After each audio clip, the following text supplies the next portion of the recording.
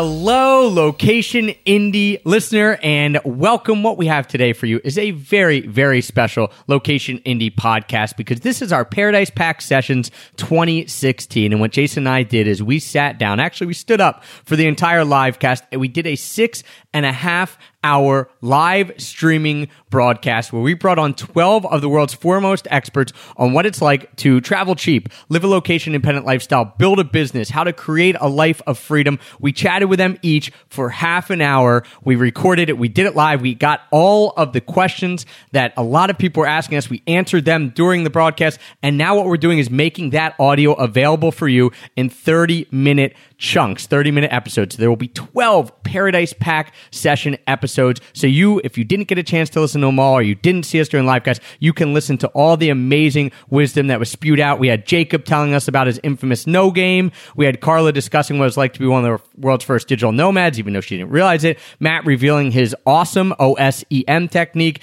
Gabby talking about what it's like to live in Brazil and how she became a YouTube superstar.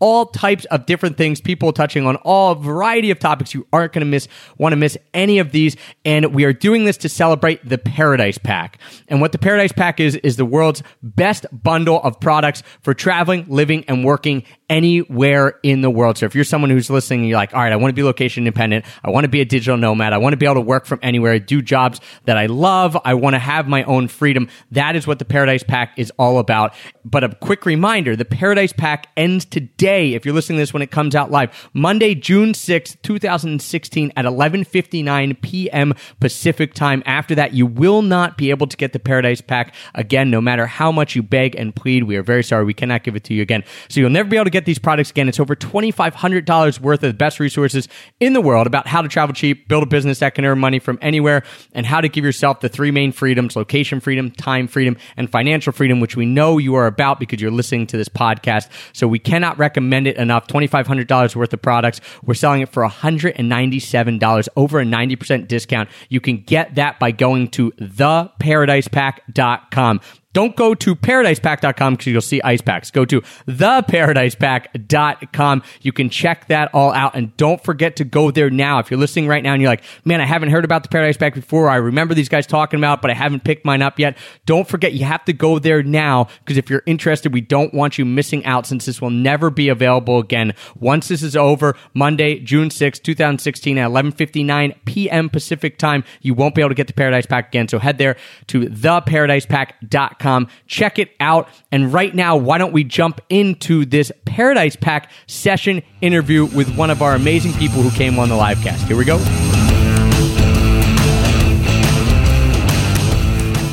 Which brings us right. We are doing really good on time. Sorry, Britany, for the couple minute delay. This was the first time we actually went a little overboard. But welcome to the Paradise Pack Live Marathon. People are also saying, Jason, welcome to the Paradise Pack Marathon. Where are you joining from? Because you kind of went MIA on us. No big deal. So welcome, Britany. How are you today? Thank you. I'm good. I'm kind of craving both a Bloody Mary and a nap now. I've had neither this morning, but I'm going to get both right after this. I would settle for my water bottle just being filled up, actually, but a Bloody Mary would be fantastic as well. And thank you, everyone in the chat. Let's keep that going and just some awesome stuff. And Britany, what we've been starting with is if you could give people a little bit of a background of where you were before and now how you're able to live the life that you lead, which is traveling, living, and working wherever you want. Just give us a brief little synopsis so we can see where you're coming from. Yeah. Well, I actually live in one place now. I live in Portland, Oregon. I did the backpacker thing for a while, but found that I'm a better writer when I'm in one place. So I guess where to start. So I went to school for journalism, thought I was going to become an arts writer and discovered that I don't like writing about art. If you've ever taken an arts history class and thought about doing that for the rest of your life and picking apart paintings, it just seemed really dull to me. So I decided to write about travel instead within the context of my master's program. And if you go to art school, they will let you make up projects like that and say, I'm going to do this instead. So I said I was going to go backpacking for 3 months in Southeast Asia for my thesis. see you guys at the end of it. And they say, go for it. So that was my introduction into this nomadic lifestyle and writing about it. And I loved it. Traveled around Southeast Asia for a few months and started my blog and got into the blogging thing. And yeah, then moved back to New York City and tried to transition to writing as a career, which is really hard in New York when you're paying stupid amounts for rent. So I did like the blogging at night and on weekends while working 3 other jobs for a while, like everyone seems to do in New York City, and then decided enough was enough and packed up my car, spent 3 months driving across the country and landed in Portland, Oregon, and decided it was really pretty here and I wanted to stay. So it was much cheaper, so I was able to focus on my writing for a period of time while bartending, which is a really great skill to have as a writer. And then, yeah, now since I arrived here about 1.5 years ago, I now write full-time freelance and travel sometimes, but not like I used to. So during that transition, as you were kind of saying, like what would you say was the hardest part? Was it trying to make it work in New York City? Was it giving up not the dream of New York City, but what was the biggest obstacle for you during that time period? Oh man, I think the biggest obstacle was time to make enough money to live and to be writing some of the stuff that I wanted to be writing about. I just didn't have enough time to pursue the freelance aspect of it full force. Like I couldn't put my whole heart into it. I was doing social media content for a bunch of startups, and it's really hard to write all day and then go home and write about the stuff that you really are passionate about. I think everyone has like a limited amount of words in their brain per day, and I would get home and just be like, I should write a blog post. Like I can't, I have to close my computer. So getting to a point where I could do something else during the day, which actually I think a really great tip for people who want to be writers is to find something that makes you money that has nothing to do with being near a computer, was really key. So I moved here and started bartending and just like have interactions with people during the day and then be able to write in my off time and not be devoting my limited amount of words to stuff that I wasn't really excited about. That was key.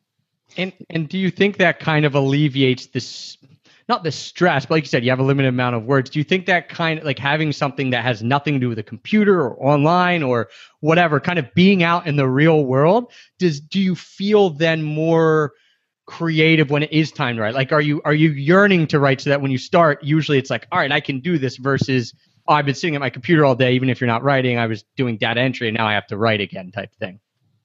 Yeah, for sure. Sitting at a computer is not inspiring. It's you can certainly research and find stories that way online, but you find a lot more inspiration if you're out in the world, which is great for bloggers who are out traveling and then they go home and write on their blog. But if you're trying to make a living in one place, I think it's a lot more effective to do something that involves some engagement with your community and with people and, you know, getting out into the world and seeing sunshine and then trying to write about it. It's cool to recognize that and then take action on it, because it's one thing to recognize it and say it, but then to actually go out and you're like, all right, I'm going to bartend so I can have some bandwidth to do this stuff later. That's an important action to take, of course, because it's you're actually following through with the commitment that you're making to yourself, and just like that self-knowledge, which is so important, I think. Yeah, definitely. So freelance writing, and you're tied in with Travel Blog Success, which is the largest travel blogging community online. I would say we got Dave Lee here as well, and we're excited to have him in the chat box. And you guys have courses and a lot of tutorials and everything in the community.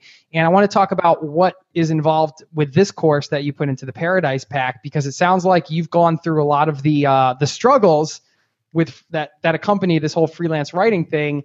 And I'm sure in this course you've put it together in such a way that, you know, you're going to help people kind of save time and money and like some heartache along the way. Not that it doesn't take work, but you're trying to basically help them out, mentor them, and give them, I guess, all of the tools that they need. So you want to share a little bit about what's inside that and maybe share a couple of the tips with us? Yeah. So Blogger to Bylines, A Guide to Freelance Writing is the course that we have in the Paradise Pack. And it's really geared towards bloggers who want to transition to freelance writing. We found that in our community, we have a huge community of travel bloggers, and people have all different types of goals with their blogs. For me, my goal was to create a portfolio of my writing and to break into freelance writing. And a lot of people will make money directly through their blogs, and that's awesome. But some people will prefer to start writing for other outlets. So Blogger to Bylines dives into the nitty gritty of how to get those first clips. It's a difficult transition to make, but it's certainly, I did it and lots of people in our group are doing it, which is really exciting. So when you have a blog, it's a really great opportunity to develop your voice and create these clips that you can share with editors, because you have to have some kind of evidence of what you're capable of when you start to pitch stories to outside publications. So it's a really exciting transition to be able to make, to jump from writing for yourself to writing for outlets that are seen by so many more people. And our course really covers how to come up with those story ideas, how to develop the content that you're presenting to editors, and then how to pitch editors. That's probably the biggest challenge that people run into, is that you have to present these ideas in a way that will make the editor open an email when they're getting, 200 a day, and then read to the bottom of it and actually write you back, which is the biggest hurdle you will encounter as a freelance writer. Just getting the editor to acknowledge your idea, write you back, and let you know if it's a good one or a bad one. And that's really what we get into in this course. Do you have kind of like a little quick and dirty tip, not giving it all away, but of even just to get editors who are getting hundreds of emails a day to open it? Like, is there something that you're like, all right, here's like not 1 second, but one thing I could tell you that at least is like a little hack that might work? Yeah. Maybe this isn't to get them to open it, because I would like to trust that editors are actually opening all. There's only so much you can do with a subject line. Put pitch in it, and make the subject line really direct and to the point and about what you want to tell them about. But so far as getting them to actually read through your pitch, treat your pitch like an article. Like, the first line of an article has to grab the reader's attention immediately. Don't open your pitch with, "Hi, I'm Britany. I've been writing for 5 years and I've written for all these places." Like, they don't care about you at all. All they want to know is the story. So treat that opening line like the opening line of an article, and make it compelling. Make them have questions right away, shock them right away. Treat it like you would the first line of an article, and they will keep reading. I think one of the most valuable things about this course that you've put together is, of course, yes, for the blogger and the writer that wants to transition to a freelance writing role for major publications, it's perfect. But also for maybe the business owner that wants to get featured in, like, say, Entrepreneur Magazine or something like that. Like, just having your name in some major publication, no matter what you do online, legitimizes you. Even if it's like a business trade publication or something, you're still getting the skills that you need to do outreach and get your name published, which is ultimately going to grow your business, right? No matter like what industry you're in, even if you're not going to be a travel writer. Oh yeah, absolutely. I think this course is like slightly geared towards travel writing, but it really fits the bill for any type of writer that wants to go from blogging to freelancing. And for the small business owners and the entrepreneurs who want to use this to learn how to do that. Every single site now has a blog and needs content, and right. People, I know if you're not naturally a writer, then you probably don't like writing. So either you're learning how to, or you're paying one of us to do it for you, which is a great opportunity for writers right now. I was going to say real quick, we didn't even talk about this with Matt from Awesome fame. But what Matt does with his site, and he didn't get into it, and it goes right to what Britany was saying, is he sometimes, with some of his sites, he changes, and sometimes he writes, sometimes he doesn't. But he comes up with the articles, and he has writers write them. And that's kind of as you mentioned, Brittany, that's great for both parties. One, if you're not a writer and you're more creative and you're doing videos and stuff like that, you can get your content in written form that people want to read. And two, then as the freelancer, you get to, work with someone who's also kind of knows what you're doing because they run their own site. So I think that's pretty cool.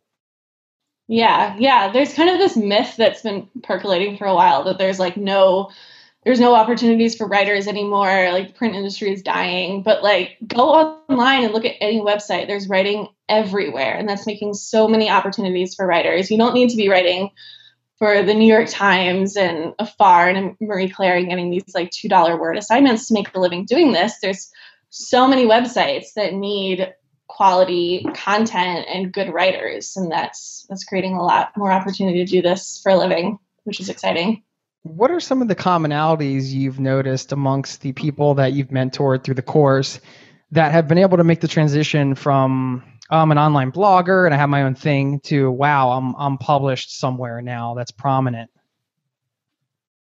A commonality would probably just be willing to put it out there, because nobody feels good about the first couple pitches that they send. It's such we try to break through the mystery in the course and show you really what editors are looking for, but everyone still feels I don't who am I to be emailing the editor of Outside magazine? They don't know me, and I think writers inherently have a lot of self-conscious feelings around that. But the people who are just willing to, they trust in their ideas and they go for it and they reach for those publications that may seem a little bit out of reach, but just doing it. I think a lot of people who want to be freelancing and are using their blog to get there are just they keep pumping content in their blog because they're a little too self-conscious to send it elsewhere, and just going for it is the first big step. Well, and the best part about the course is giving you that confidence to go for it, right? When you're going into a pitch, or all right, when you learn all of the tactics and the things that are involved on the business side, when you send an email, you're sending it to the right person and you're saying the right words and you're doing the right thing. So you're already 90% there in terms of putting yourself out there. The last 10% is just writing it up and sending the email, right? Right. And we've just started doing this really fun thing. We have a Facebook group connected to the course. So when you join the course, you also get access to this group, which has turned into my favorite place online, because it's just a bunch of writers hanging out and talking about our issues. And when you work behind a computer, it's really nice to be able to go somewhere where you can talk to people about these things. But we started doing a pitch lab where our members can share their pitch with the group and people will offer feedback. And I think people feel a lot more confident, and we're getting we're really refining and polishing out these pitches before people send them, which is really, really handy. Oh. You should always have a second pair of eyes on the stuff that you write, because you develop this connection to it, and it's hard to read it objectively when you're the person behind the words. So having that community that will give you feedback is really valuable. That's amazing. That's invaluable, really. That's just so helpful. And what else is involved with the group? It sounds like, I'm sure you guys share contacts, networking. that's a huge part of this business, right? People want to work with people that they know, or get introduced to. Where does the sort of, I hate the word networking, but that networking I'm with aspect. you, Jay. I'm with you. I want to know how important it is, the whole who you know versus how good your writing is. Obviously, the writing has to be good, but is it kind of an industry where if you know people, they're going to pass your name along to other people? Does it snowball if you start to know the right people? Sure. Yeah, it definitely helps. In any industry, I was just at TEDx in Minnesota, and meeting fellow writers and bloggers is always a really valuable thing. But I don't think that it should be looked at as a detriment if you don't feel like you have those contacts, because there are some really, not sneaky, but there are some specific tactics to finding these people. Editors don't make their emails publicly available very often. And there's not a page on, I don't know, L.com that says, write to this person if you want to write a feature for us. They're not going to make that easy for you, because they would get flooded. They are flooded, and they would get flooded even more. So there are definitely ways to find editors' contacts that we go over. But yes, it does. It certainly helps to network as well and find your ins that way. Can you give us one of your biggest scores as a freelance writer? Like something that either you didn't think you'd be able to get and you did, or just something that you're like, or like a breaking point where you thought, oh man, this is a dream. This is what I've always wanted to do. Yeah. When I was driving across country, I spent 3 months on the road from New York City. I was going to do a full circle around the country to figure out where I wanted to live and write about it along the way. And my idea was like, yeah, as soon as I start doing this, like, this is such a cool thing. Like, everyone's going to want me to write for them. And I was still just writing for my blog, which is fine. But I just like really wanted to break into some cool publications. So I did some guest posting and I wrote for The Culturist. They didn't pay at the time for guest posts, which can be frustrating, but I wrote a post that was really popular for them. And then I actually had an editor from Mashable.com email me because of that post and say that they're launching this long form vertical for Mashable. And they wanted some new voices. And like, did I have any cool stories to write about for my trip? I was like, oh my God, yes. Ding, ding, ding. We've got a winner. Yeah. So they've since stopped doing long form content, but I got to write a really cool story about this program called Write a House in Detroit, where they gave a house to a writer just to have them move to Detroit and kind of bolster the literary scene there. So that was a really fun assignment. It was well paid, and it was my first ones that I did outside of my blog. Wow. That's awesome. I've got another question, Jay, unless you want to hop in go here. ahead. My question revolves around that long form verse, like listicle verse, like BuzzFeedy. if someone's like looking to break into freelance writing and, they obviously want to write about what they're passionate about and stuff, but if they're looking to get their first couple assignments, and this was a question someone asked, like, can you kind of give me a good idea of how to start? And my question, I guess, is if you're looking to break in, is there, like, in your pitches, should you be pitching long form, in-depth articles? Should you be pitching like, here are the 15 best spots for digital nomads? Like, what kind of, what have you seen work well? Yeah, so you can absolutely dive into the feature writing. That was my first piece, was like a 3,000 word feature article on this nonprofit in Detroit. But the best way to get in with the bigger publications that you want to write for is to open up a magazine and look at the front of the book. And there's always some shorter sections in the front. So those are the easiest to write for, because it's not a big, they don't have to trust you to turn around this huge assignment if they don't know your work that well. So they're more likely to give it to a freelancer that they're not familiar with. So if you can find those sections in the front of a magazine and then check out who the writer is and look to the masthead. And if that person isn't listed in the masthead, that means that they're not a staff writer. So they're a freelancer. So find the shorter pieces written by a freelancer in the front of the magazines, and then write a pitch that's like perfectly designed for that section. It's the right word count. It's the right kind of topic. It's the right voice. Tailor your pitch for those front of house freelance written pieces. And that's the easiest way to get in. Holy crap. That's wow. I gave you a good one. Yeah, bam. Right that's in there. That's how you do it, folks. I wouldn't have known that. I would have had no idea. That's an awesome answer, Britany. And so for anyone, that's really cool. I've heard once too that I forget what it was. This was more for like, hey, to get reporters to write about you. But I'm wondering if this works is also kind of getting in with people who have freelance gigs and maybe they'll help point you in the right direction.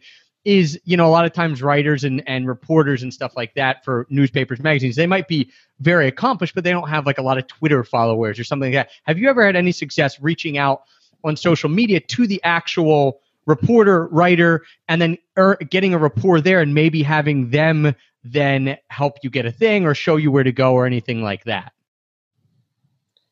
Yeah, I definitely reach out to fellow writers on Twitter, not necessarily for assignments, but I just yesterday tweeted to an editor over at fusion.net and asked her if she was the right person to pitch to, and she wrote back and said, yeah, here's my email. Twitter is great. I don't know about getting in touch with reporters. I think that's more geared towards if you want your business to be featured in something, right, which writers are always looking for something to write about. So I mean, tweet at me if you want me to write about your business. Well, and that's the flip side, right? Is like some of the people listening, oh, I don't actually want to freelance write, but I want to get my stuff written about, or I want to get some publicity. And that's a really great point, is that reporters always want ideas. Like, they might not say yes right away. We'll go back to playing the no game that Jacob talked about, but and as a podcaster, I always know people, I always like when people write me and say, I've got this idea, or I've got this guest, because it might not fit, but it at least spurs it on. And sometimes it's a perfect fit. Yeah, right. Like, please don't spam me with press releases, but if you have a cool story that you think should be written about, I'm all ears. Britany, what are some of the best parts about freelance writing? Because not just personally, but also you're around so many people doing it, and you're actually following them on their journey, mentoring them through the community, and seeing them go from, blogging to like getting these cool assignments and everything. You want to share a couple, maybe a personal story and like a story from the community that really stands out? Yeah, let me try to think of a just like lifestyle wise. The first thing that comes to mind as a writer, I think the most exciting part for me is like having an excuse to like dive into random topics that you happen to be curious about.